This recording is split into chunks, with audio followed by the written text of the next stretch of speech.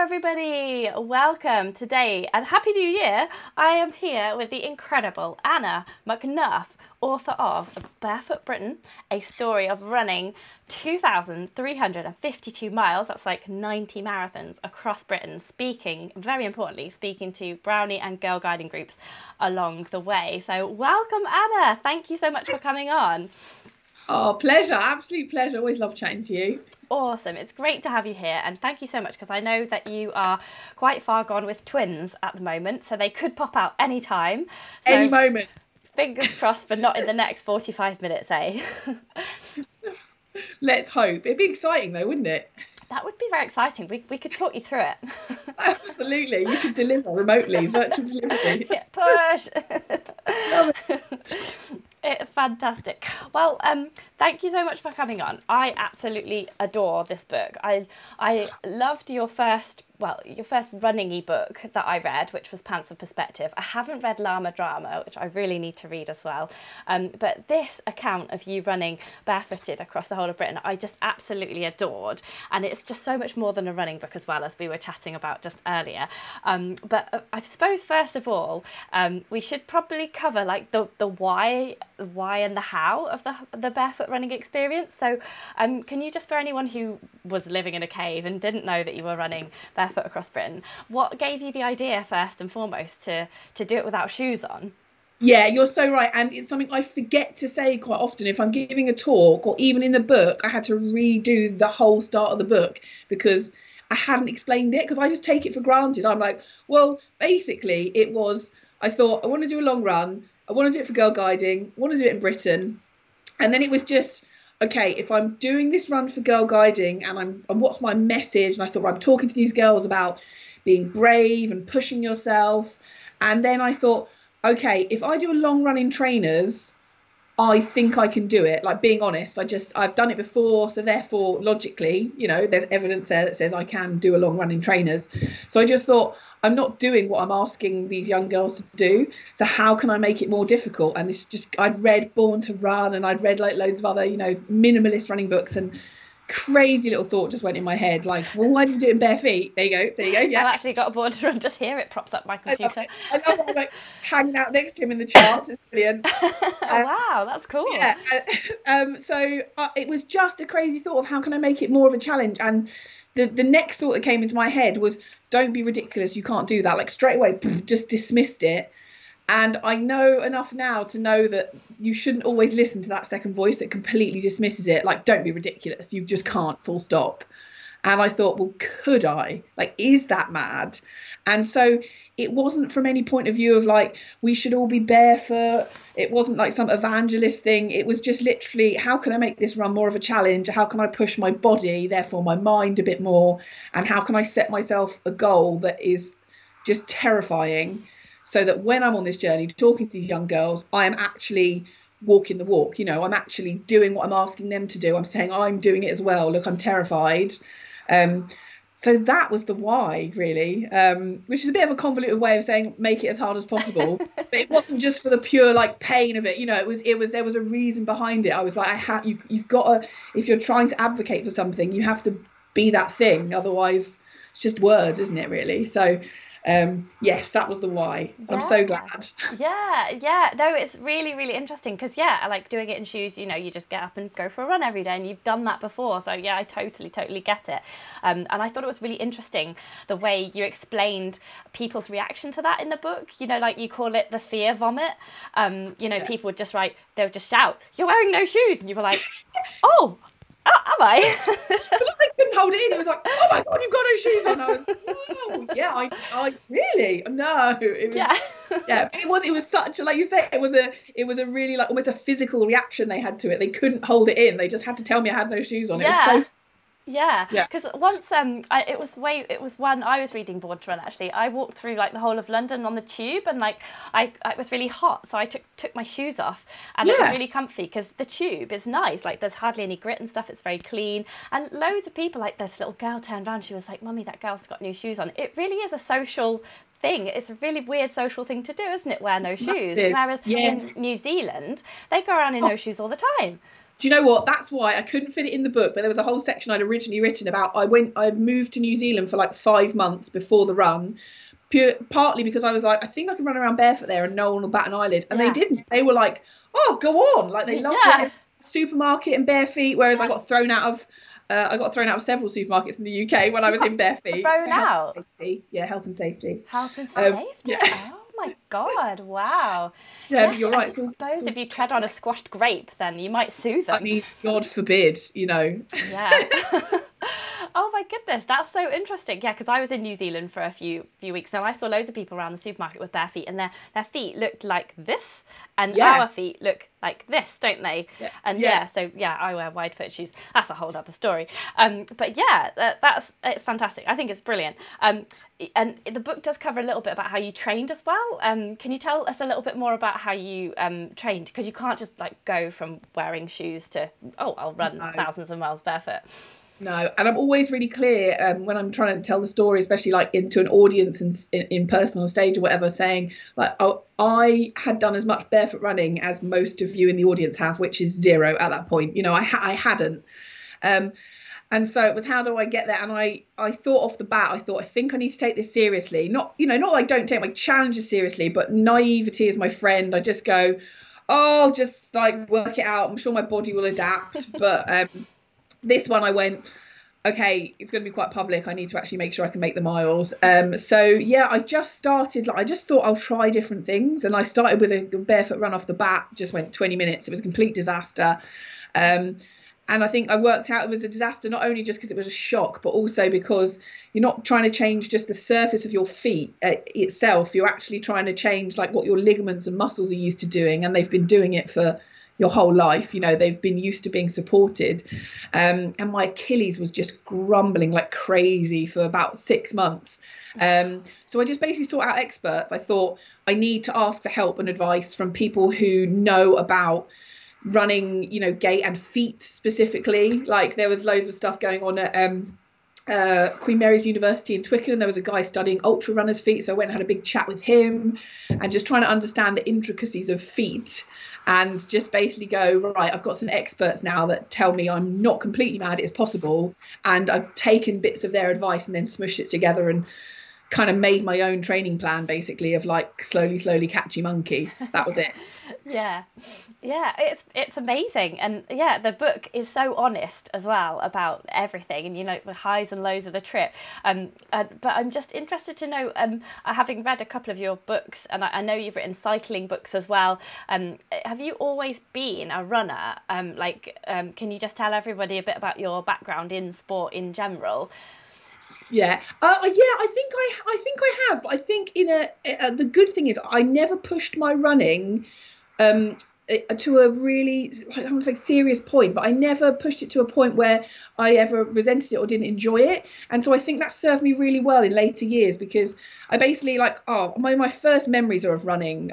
I think I've got a really early memory of, I think you were supposed to be 9 years old. It was an Epsom oddballs race around a hospital in Epsom, and my parents let me run it even though I was only 6. And my mum says to me, she said, I just couldn't believe how hard you pushed yourself. Like, it was insane. And I basically had to drop out before the last lap. My dad had to scoop me up and give me Ribena because I couldn't breathe. And I remember the taste of lactic acid. And I'm like, I was 6. Like, that's my first memory. But I just wanted to run. I was like, I just want to run. Wow. And then all through, like, I did loads of other sports, you know, netball, hockey, football, that stuff. And rowing was my big sport. And as a rower, rowers are notoriously bad at running and anything coordinated, because you just sit down doing this. We just sit down. We don't do weight bearing exercise. You know, everyone's got they're very tall, quite cumbersome. So notoriously rowers aren't great at running, but I always used to do really well on our kind of cross training days and stuff. And I'd really enjoy the chance to run. So when I retired from rowing in my 20s, running was just this thing that was like free and easy. And I started working in the corporate world, and I'd run to work with my laptop on my back. And so yeah, running's always been there for me, and it's always been this release, this like time for me, and just a way to get from A to B and just go, oh, go on, let's go and have some fun and dress up and run for, you know, a couple of days or whatever. And and thankfully I've got a body that I think, because I've always done it just a little bit, it's able to do it, although I definitely need to train if I'm doing a long one now. I know what you mean. Yeah, like we're approaching the whole like end of our 30s business. Well, I don't know about you actually. You're probably younger than me, aren't you? Oh my God, I'm 38. And, I'm 39. Yeah, so no, I love running. I absolutely love it. I just and it's so hard when you're pregnant as well, like not running for bits of it. Tell me about it. Line, and then after the baby as well. Like I see people out running on New Year's Day, and I was like, oh my God, I want to be that person. It's cold and it's wet, and I want to be out there running. Yeah. It is. It's really hard. I know. And it's only like for a short time in your life, like, you know, a couple of years is nothing compared to like our whole life, but it really is hard, isn't it? But talking about hard things, actually, my next question is, what was the hardest part of the challenge? Because I love how the book is not only about running, but it's about your mental highs and lows. Like you get an injury at one point, and it's about how you're pushing yourself inside your head as well as your body. What is the hardest part? Is it the organising? Because you seem to never stop. Like you did Bathmin as well, which was like bath admin. I know when you came to ours, you did some Bathmin as well, and you were doing organisation and running, and you didn't get downtime particularly. Like you had to stay with hosts, and then I know what it's like because I've done like a 6-day thing around the Isle of Man, but sometimes you just want to go to bed, but you've got to be polite to these hosts and have dinner with them and stuff. And so what would you say was the hardest part of the challenge? I think it was that continuously being on, and I'd done it all myself. You know, I'm that kind of person that will layer it on and layer it on and layer it on until I break. And if I'm not completely broken, I'm like, oh, there's a little bit more space in there. Let's cram extra stuff in. Yes. But it kind of had to be like that because of, you know, what I wanted it to create. I mean, I didn't have any idea it would create what it did in terms of the number of people involved and everything. But it really had to be like that. And that was really difficult sometimes, because sometimes I just wanted to switch my phone off for just not even 24 hours, but just 5 hours. I just want to switch my phone off. But, you know, if I did, I would potentially miss an opportunity to like talk to the press for Girl Guiding on their behalf, or I might miss some kind of crucial piece of logistical information. So, that was really hard. But I have to say, being older and wiser when I did this run, what I did do is I sit in the middle of the introvert extrovert scale. Oh, okay. So I did know that if I spent every night staying with people, I would burn out, because, you know what you say, like you sit down, you want to have dinner, like, you know, it's different because I knew you already before I came and stayed with you. So I was like, oh, it's fine. Like it's a different vibe, but but I remember we watched something on telly that was like a bit like, they just started talking about sex or something, and we were there with my parents, and I was just like, oh, I hope Anna's okay, or we're just sat here with my parents, and it was a bit cringy, but I'm sure you were fine. Totally cool. You probably don't even remember, but I do. I was like, oh no. No, you never want to watch sex shows with your parents. That's weird. It's tough. I don't know if it was animals mating or something like that, but it was just like, oh. Romantic. Yeah. But what I did do is I grayed out certain days on the spreadsheet that said, okay, these days if I'm in a city normally, I was like, I just need to go and book myself into some Travel Dodge or like whatever, or some budget hotel, and I just need to just let's have some space and time. So I did do that. I think it was once a week or something. I had a grayed out line that said, okay, that's a rest day in terms of I'm not with any hosts. I might still be doing a talk or something, but I've got that time for me. Yeah, so you had that booked in. Yeah, that's interesting that you said you're in the middle of the introvert extrovert scale, because I would have thought that you are like a total extrovert, but that's only because when I see you, it's at like the National Running Show or Kendal Mountain Festival, and you're like on. No. So yeah, that's really interesting. It's hard to explain, because I think well, our understanding of introversion and extroversion is about loudness. It's not about, which is actually, it's about where you get your energy from, isn't it? Extroverts draw their energy from other people, and I definitely draw half my energy from other people, but I draw half of it from sitting on my own, like reading a book in a coffee shop, so it's and it's hard because people go, oh, I thought you were an extrovert, and I feel like I'm being fake. But you've got blue hair, of course you're an extrovert. I do, but I love people, I absolutely love it, but it's like I'm like a child at a party. Like I've had too many party rings, and I run around, I'm Jack Sugar, and then I'm like, okay, I need to lie in a quiet dark room to like recharge. So that's what. It's getting the balance right. And as you get older, you really do understand yourself more, don't you? It's like, yeah, I totally know what you mean.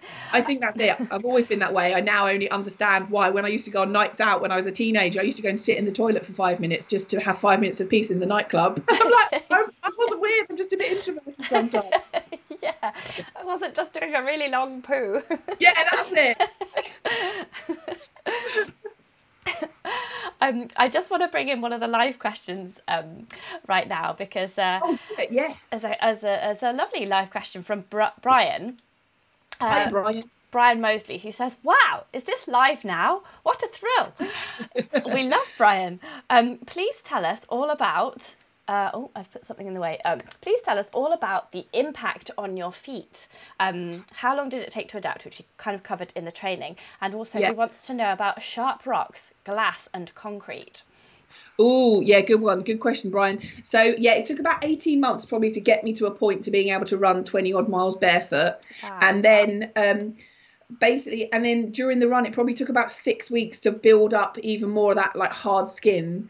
And I guess my skin, the soles of my feet got to the point where, you know, if you sort of scratch your palm of your hands, your fingernails dig in a little bit. But my feet were at the point where it was like they would just shoot off it. You know, that they were really just sort of very, very thick by sort of 6 weeks into the run. But the annoying thing is I thought I was going to be able to just dance over gravel at some point during the run. It wouldn't bother me. And I think the reality is just because by that point I'd done 34 odd years in shoes, and my feet were never going to get to the point where, you know, if I'd grown up in a country where I hadn't worn shoes. So they got strong to a point, but then I had to be very mindful of surfaces.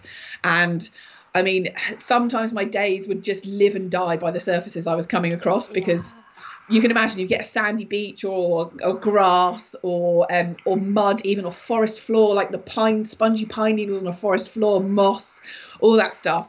You got very good at just looking at the trail ahead and almost scanning. I think it really affected your where you look when you run as well, because I had to look like down the trail ahead. But I'd do a quick scan and be like, don't need to worry for the next 30 seconds, you know, I'm good.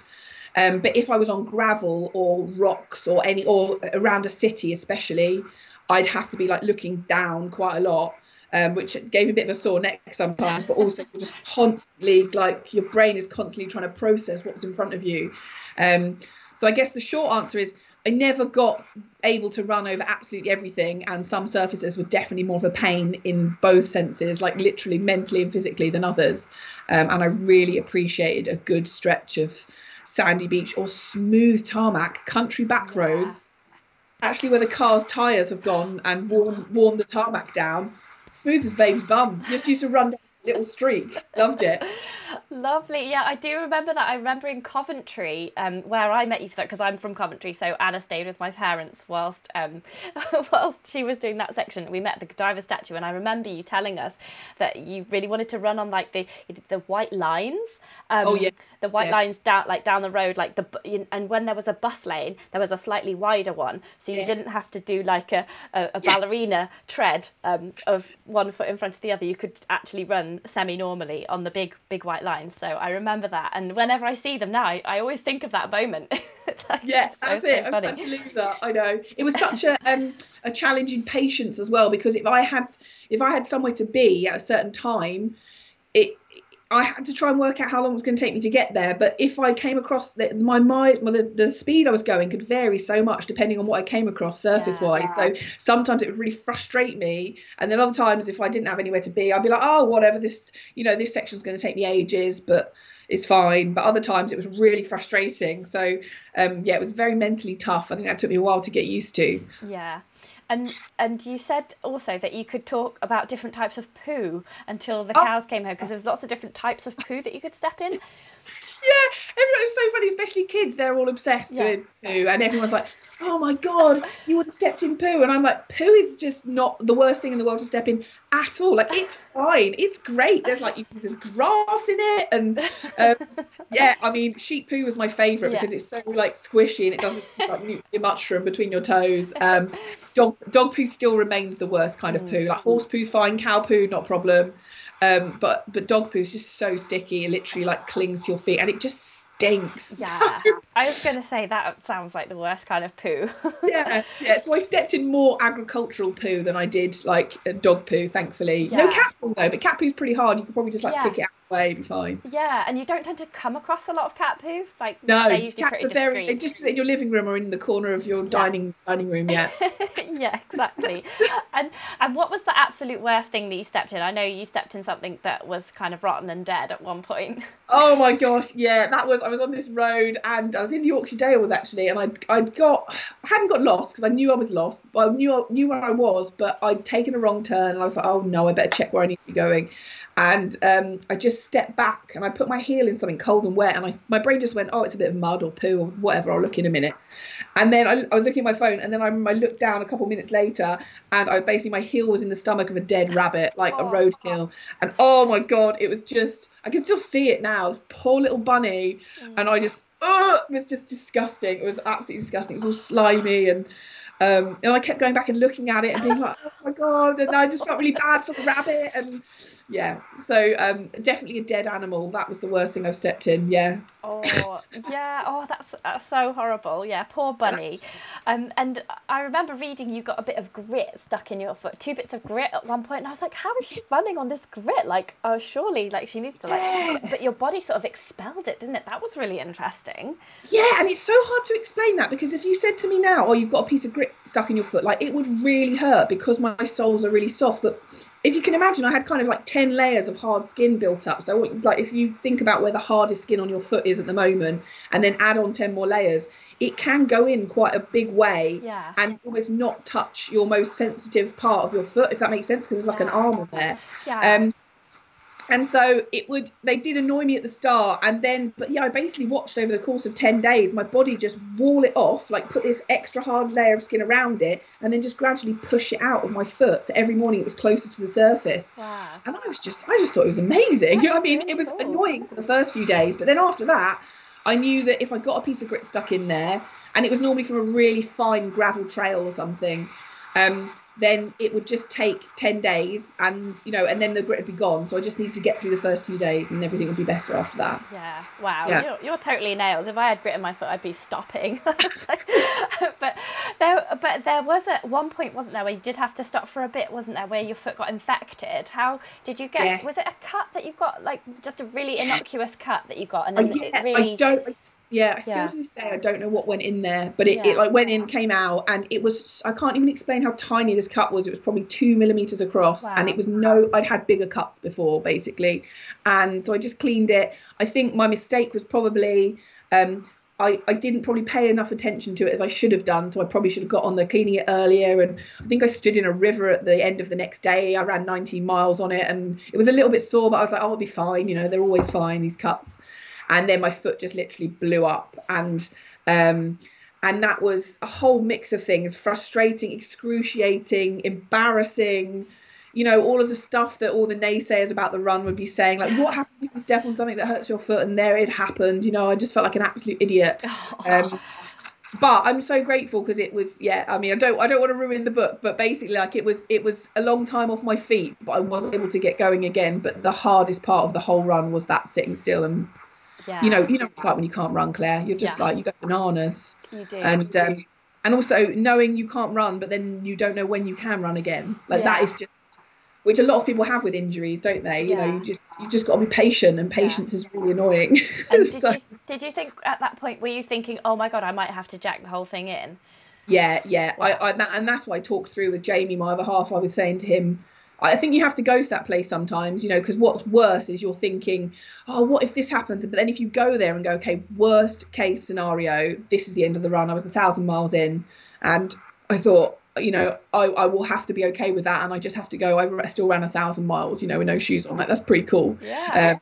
But I just wanted to carry on. I really wanted to carry on. So. Yeah. And it's like, it's only a little break. I mean, you could have taken a month and then carried on. Like, you still would have done it. Yeah. I know. That's the thing as well, because the seasons were looming in, and I was thinking, the longer I take off, I could have run through winter, but I thought I don't want to run through winter, so therefore all I'm doing is missing miles, as in like I'm gonna have to just take this chunk of time out. And that was just like every day I was like, that's another 20 miles like gone. I'm not gonna get them back, there's no time. Yeah.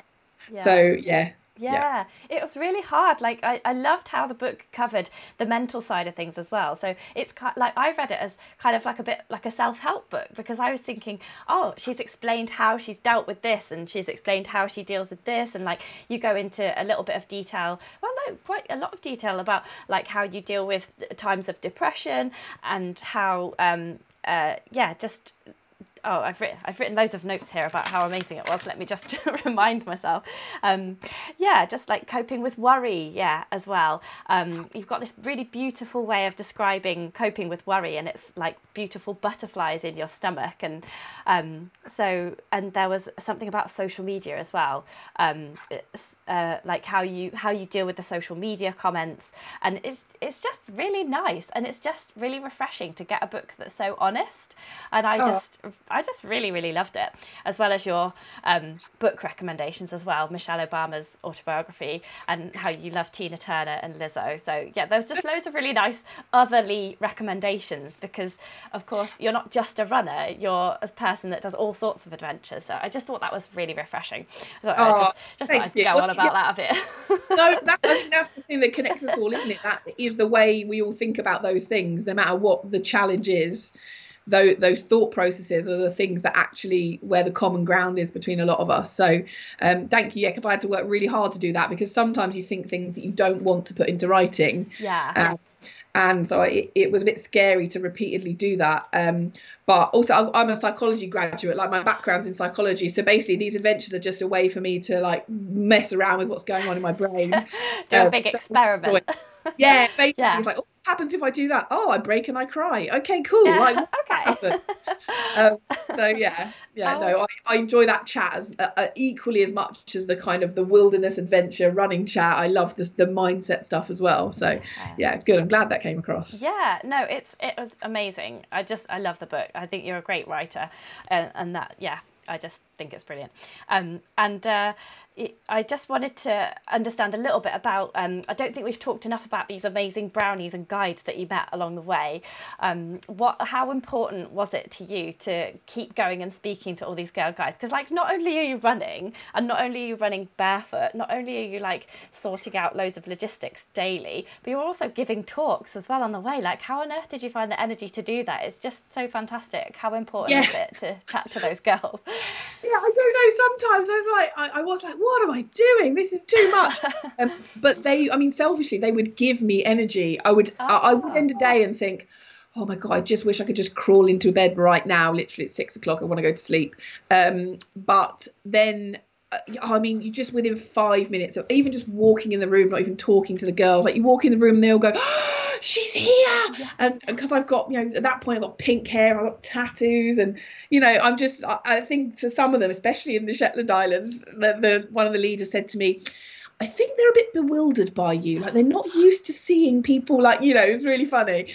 And so it just makes me laugh. Within a few minutes, I'm laughing. And then I start telling stories, and you know what kids are like and their energy. It's just, you get carried along. And before I know it, I normally was given like a half an hour talk, but I was there for an hour and a half or whatever. And then the time's gone. And then you just leave when you're buzzing because some of the things they've said or the adventures they've said they want to go on. And even if it's not sporting, like I just was trying to understand, like, what is it that you want to do, and see if I could just, and I just always think if I left there and even just one girl thought differently about her ability to do something that she really wanted to do, then that's all you can ever do, isn't it? You're trying to just, it's great to do mass stuff, but you sometimes need to get right down to the one person level. And it seemed to do that with a lot of them. So it just would fuel me on for the next one. And I'm like, this is so worth it. It's absolutely worth it. Like, Yeah, and it was about more than you, wasn't it? I really got that from the book, and you just felt like you were, as it went on, you were part of this like big kind of whirlwind going down the UK, Yeah, whipping up everyone. I And was just clinging on. yeah, yeah, oh, yeah. And I just love this little. I hope I'm not spoiling the book for anyone, but it says you said at one point that the brownies were like, "Oh, you've got pink hair," and you said, "Yeah, I've got pink hair because my mum is a unicorn." I just thought, Yeah. oh, that's so funny. That's just so wonderful. Yeah. I love that. Yeah. I Some of really them, if they were young enough, you could actually convince them that I was born with pink hair. It was really sweet. I shouldn't lie to Oh. children, but I was like, Oh, you were you should. not born with pink hair? And they were like, no, my hair was brown when I was born. And I was like, oh wow, my hair was pink. Oh, I think it's lovely. It's just really lovely. Yes, what was the best part then? So, like, speaking to the brownies and guides, like, sounds like a really good part. But was there one single best part, or was there just certain times when you were like, yeah, this is the best idea I've ever had in my life? I think selfishly, I mean, the most amazing thing about the run was the amount of people that got involved, both like the everyday runners that came out and run with me and the girl guiding community. That was the most amazing standout thing. But selfishly, the best moments were, like, I think there was one day where I was running across the Yorkshire Dales and the sun was going down and the surface was great beneath my feet and I was barefoot. And I just thought, this is awesome. Like, this is what running is about. You know, that kind of just the connection to the landscape, the feeling like I was in it and I was a part of it. And I'm using my body and I'm human powered and I'm sweaty. And like, that to me was just like those moments. I had a few of them. And there was like one in Scotland where it happened when I was running up this mountain. There's always in the evening time. And there's that beautiful quiet in the evening sometimes, isn't there, if you're out in the countryside. Those were the moments where I was like, this is the best idea I've ever had. Like, I'm so glad that I'm here. This is just gorgeous. And because I'm barefoot, I'm able to experience it fully. There's literally nothing between me and this earth. It's amazing. Yeah. Awesome. It does sound beautiful. Like, and you describe those moments beautifully in your book. Like, I particularly love that one where you just like put your head straight down in the moss and you were just breathing in the moss. And you were like, oh, it smells so mossy. That was just brilliant. Yeah, I just thought that your idea of having an adventure pace was really good as well. Because, people were joining you and they were like, oh no, I don't know if I'm going to be able to keep up with Anna. But you were like, no, everyone slow down. You're only running for like 5 to 20 miles. I've been running for 1,000. And I thought it was so good the way a load of people that you ran with, they'd only run like 5 miles before. And then all of a sudden they were joining you for 20 miles. And you were compass mentis enough all the way through all of the running to realize and to help those people. Like, you still had the energy to be excited for them, and I just thought that was really cool as well.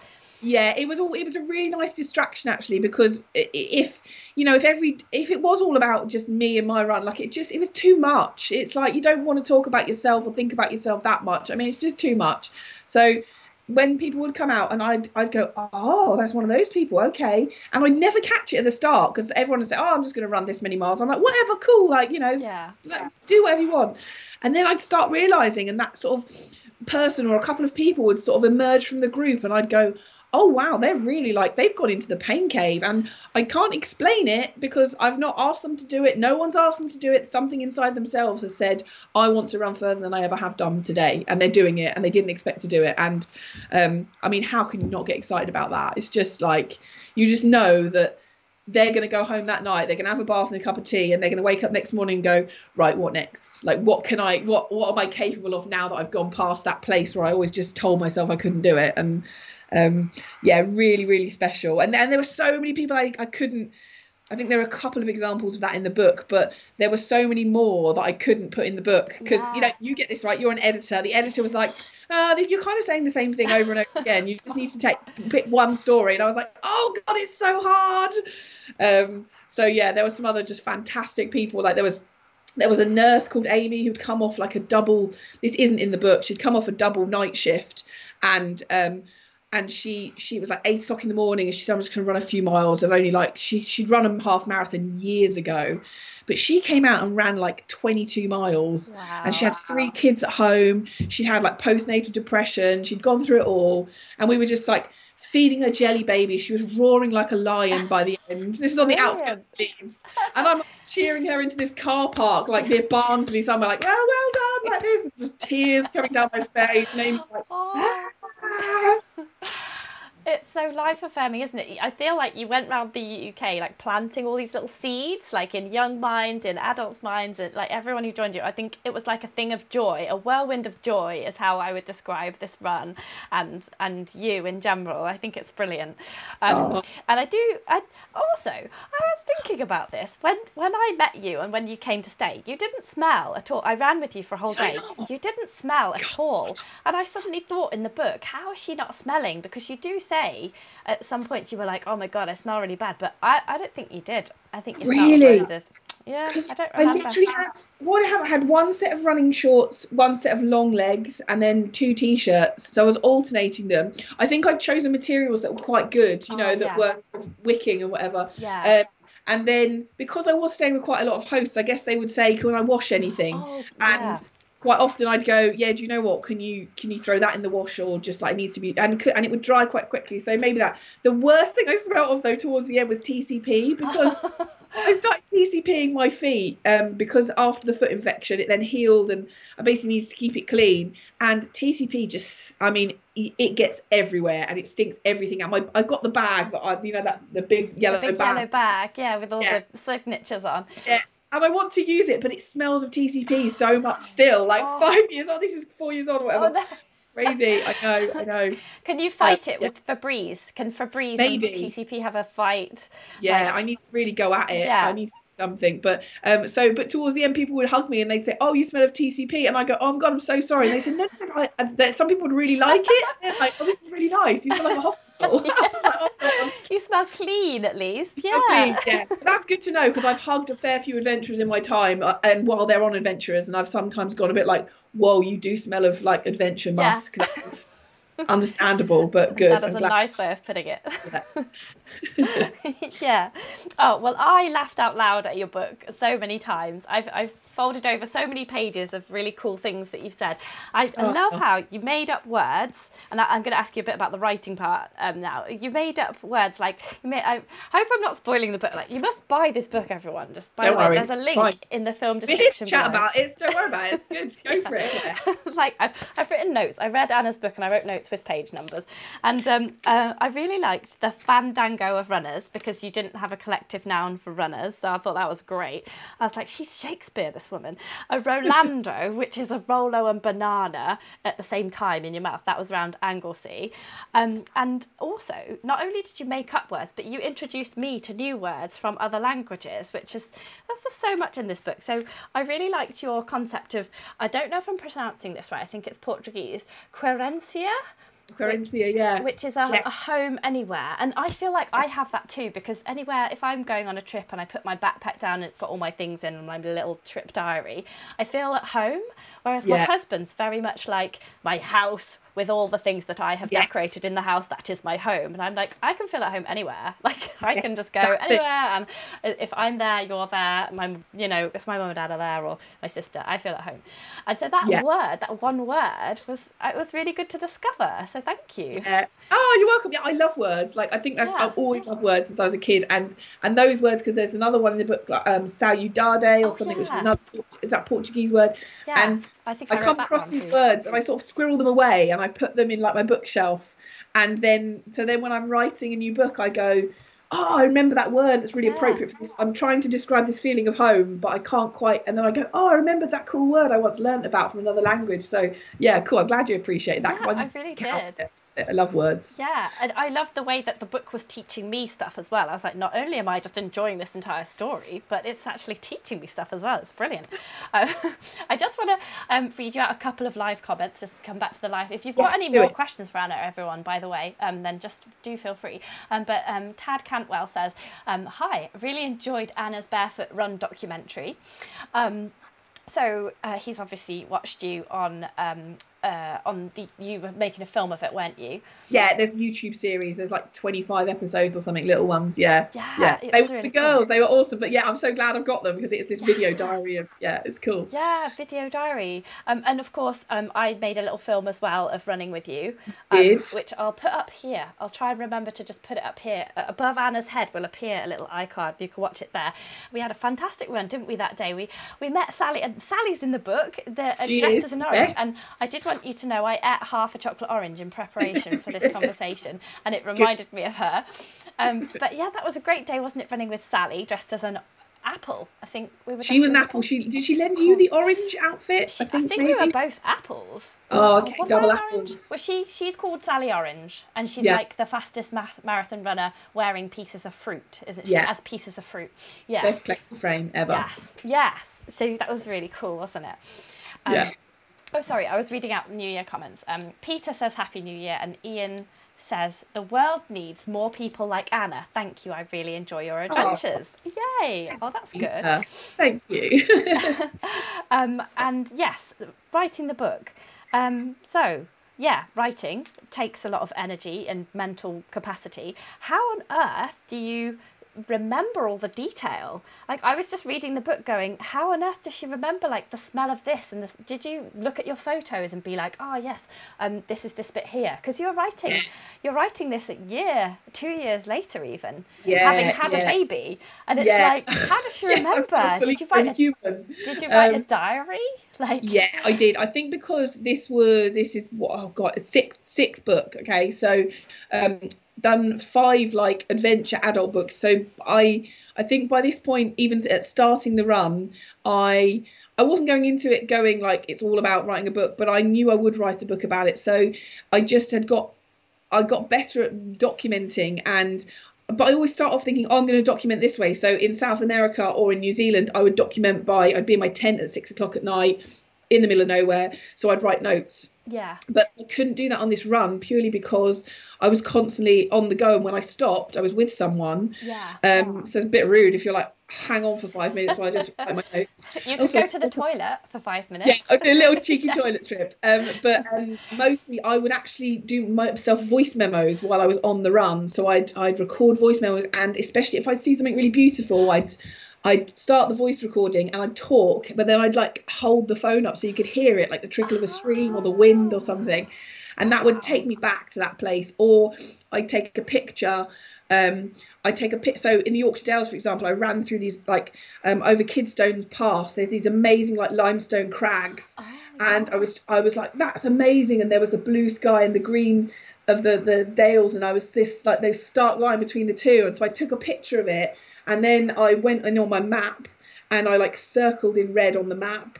So I took like a couple of minutes on the road to say, oh, this is that section, this is where I am, and this is the thing I'm excited about. Yeah. So that when I back through my photos, I can go, yeah, it was sort of a lot of work. And the video diaries helped, but I didn't use them much. I thought I'd use them more, but it was almost too much information. I always think the cool stories are in your head anyway, and they're ready to come out. So and you can't have too much, can you? You've got to pick the highlights because you can't put everything in there. Oh, I wrote 190,000 words, Claire, and this turns out 120 or something. So the 70,000 words got cut. You could publish it online somewhere behind a paywall, and all your biggest fans could pay like 99p to read the rest of it. I would. Yeah, some cut scenes. There's some cut scenes that are out there because there are whole characters I had to just remove because they just didn't fit with the, like a good story needs to be like fast and then slow and then fast and then chop, chop, chop like that. And it was like, it'd been too slow for too long. And I needed motion, and I couldn't go into this 3-page thing about how wonderful this person was. So I had to take them out. But they're just sitting there, so there are some cut scenes, yeah. Oh, I definitely just put it all online and to them actually. I can send you the link to the cut scenes so you can put it on the video if you want. If people want to go and get the cut scenes, you can do that. Yeah, why not? Definitely send me everything.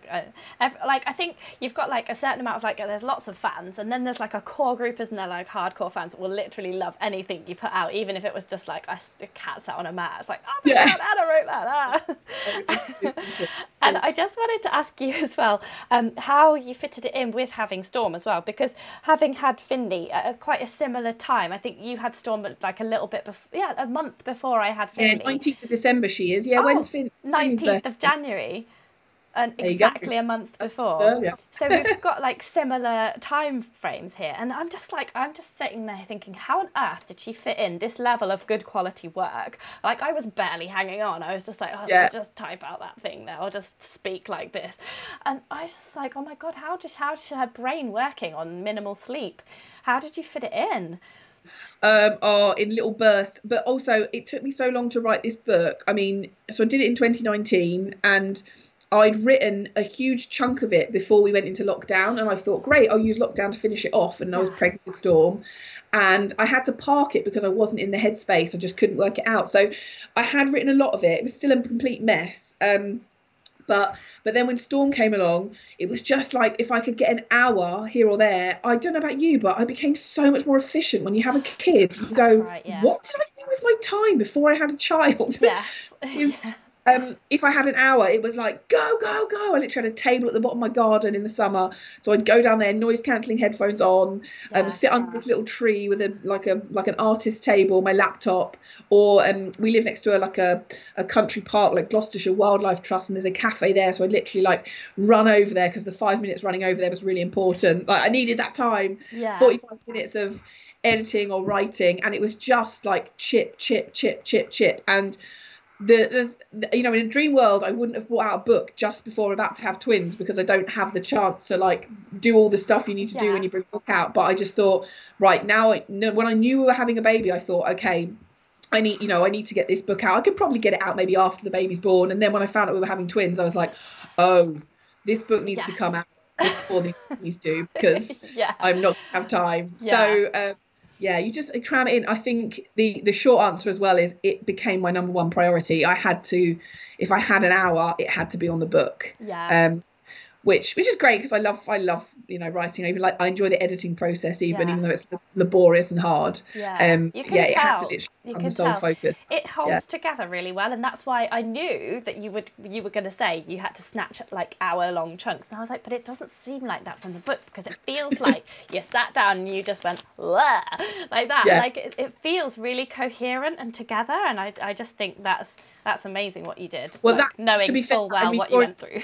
You're an editor though as well, and that is credit to the two. I have two fantastic editors, and the first one is a structural editor, and she, although she said this is the least amount of work I've had to do on any of your books, I was like, oh, but I've learned from her as the years have gone on. Brilliant. And then the other one was similar, but they add that extra bit of like tightening, and they're really honest of like, why are you going off on one about viaducts looking like giants' legs? Like, not relevant, Anna. And I'm like, but they really do look like giants in the landscape. And they're like, not relevant. Yeah, they are. So, I get it. Yeah. Oh, well, that's just fantastic. Well, the book is brilliant. I just think everybody should buy this book. It will inspire you to go on your own running adventure, I think. And there is a link in the film description below, or you can just Google it. And I do have. Do you have time for just one more live question, Anna? Do it. Sorry, I couldn't answer everybody's questions. This is from Trail Running Phil, who says, Anna McNuff, what a legend. So, hi, Phil. Got quite a few fans watching here. He says, and how is Adventure Man doing as well, Anna? And he wants to know, apart from the whole twin thing, is there any future plans that you can talk about? But I suppose, I don't know about you, but I wouldn't be able to think about anything beyond having twins. I think the thing is, me and Jamie, aka Adventure Man, Jay, for anyone who doesn't know, he's like run across Canada dressed as a superhero, run across America, cycled from Bangkok back to Gloucester. Like we both are cut from the same cloth. We love adventure. It's in our bones. But equally, both of us are like, we've probably got 5 years where the kids are going to be at that stage where their needs are really important, and it's about snatching little adventures where we can.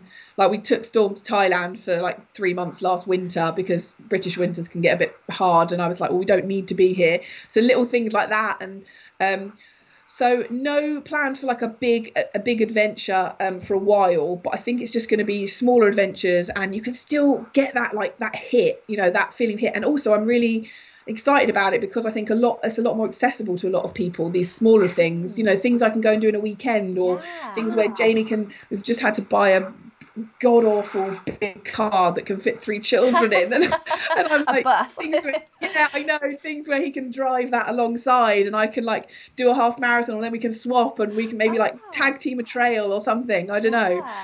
You'll have to get a really big trailer for the bike. I saw that trip that you did in France with Storm on the back of the bike, and that was really inspiring. That made me take Finley out for an hour on the bike because he's really active, so I can't really pin him down for long periods of time. But you gave me more confidence to just pin him down for an hour on the bike. Yeah, we basically worked out the best way to cycle tour with a child is you cycle while they're napping, and that's it. And but then they've got this energy and you're knackered. But yeah, no, I'm definitely, we're so, and I say it to Jamie all the time, like we're not stopping. Like I'm not stopping adventuring. It's just going to be different, and it's just like how can we cycle tour with 3 kids? Like what does that look like? What kind of weird tricycle contraption do we need to get to make that happen? And so there'll be lots of little adventures, I think, and I think you can never suppress that sort of wanderlust for just the new and the different. So lots of little adventures. One day I would love to do a really big swim because I love swimming. Really? So that is on the cards, but not for a few years, I reckon. Yeah, a really big swim. Like who's that guy? Ross Edgley. Yes. Yeah. Well, him and Sean, they swam around the coast of Britain. No, I'm going somewhere warm. I'm going to Greece. I'm eating fried cheese. I'm watch drinking out for sharks. Yeah, that's it. Oh yeah, a few sharks. I might ride a few sharks. Yeah. I love. I read loads of books about swimming, wild swimming. I love cold swimming. So, one day, or maybe even like a swim run. I love that combo as well. I think it's brilliant. Oh yes, I'm interviewing a lady in next month who's just done the Frog Graham Round. Yes. Brilliant. Yeah. Heard of that. She's just done it, and so I just thought that was fantastic. And I think Vassos is getting into swimming as well. You know, Vassos Alexander. Yeah. He's really getting into open, like cold water swimming as well. So have you been swimming lately? Do you still swim still? Yeah, I do. Yeah, our local Lido stayed open through the winter, and I was cold dipping with Storm until like my first kid until I was overdue. So I've been doing it with these 2, and even though I get to the Lido and people are like, "Oh, is that safe? You're pregnant?" I'm like, it keeps me sane. Like I love it. So there's not a lot of research done into all that kind of thing, is there? And it's really hard. When you're pregnant, everyone's like, "Oh, don't do it just in case," and it's really annoying. I've got a friend that wrote, like, she's written a couple of really famous midwifery books, and I spoke to her about it. I was like, "Am I mad? Like, what is actually happening? Like, to my placentas when I'm?" And she said, "They are fine. Like, they are so cocooned in there. Like, don't worry about it, and you'll know." And I think because I've always done cold water swimming, it gives me like the benefit really outweighs, for me anyway. It's like if you love doing something, just keep doing it. And keep doing it. Yeah, I'm definitely all for that. I think it's absolutely fantastic. That's brilliant. Well, I'm aware that we're running out of time now. I've got to let you get back to Storm and all your day and preparing for the arrival of these exciting twins. But I just wanted to say thank you so much for chatting to us. Really loved reading the book, and I hope that everybody else will buy it and really enjoy reading it too. If people want to follow you and your micro adventures, then how can they follow you? Oh, just put Anna McNuff into Google social media. I'm the only Anna McNuff in the world. I've got a really unusual surname. Isn't that cool? Wow, it's great. That's you don't search. Yeah, I know, it's good. So it's really easy to find me. Yeah, but thank you, Claire. Honestly, you've been a breath of fresh air. It's so lovely, like to just to talk about it. Like I've not done many chats about the book, so it's really a pleasure. I loved it. Awesome, that's fantastic. Oh, thank you so much, Anna. It was lovely to speak to you. And seeing lots of people writing, I must get the book now. As well. Thank you, everyone. I think you've sold at least one. Cool. Right, we'll say bye to everybody now. We'll still be on Skype, but I'll say bye to everyone now, and get Anna's book and read it immediately. Bye.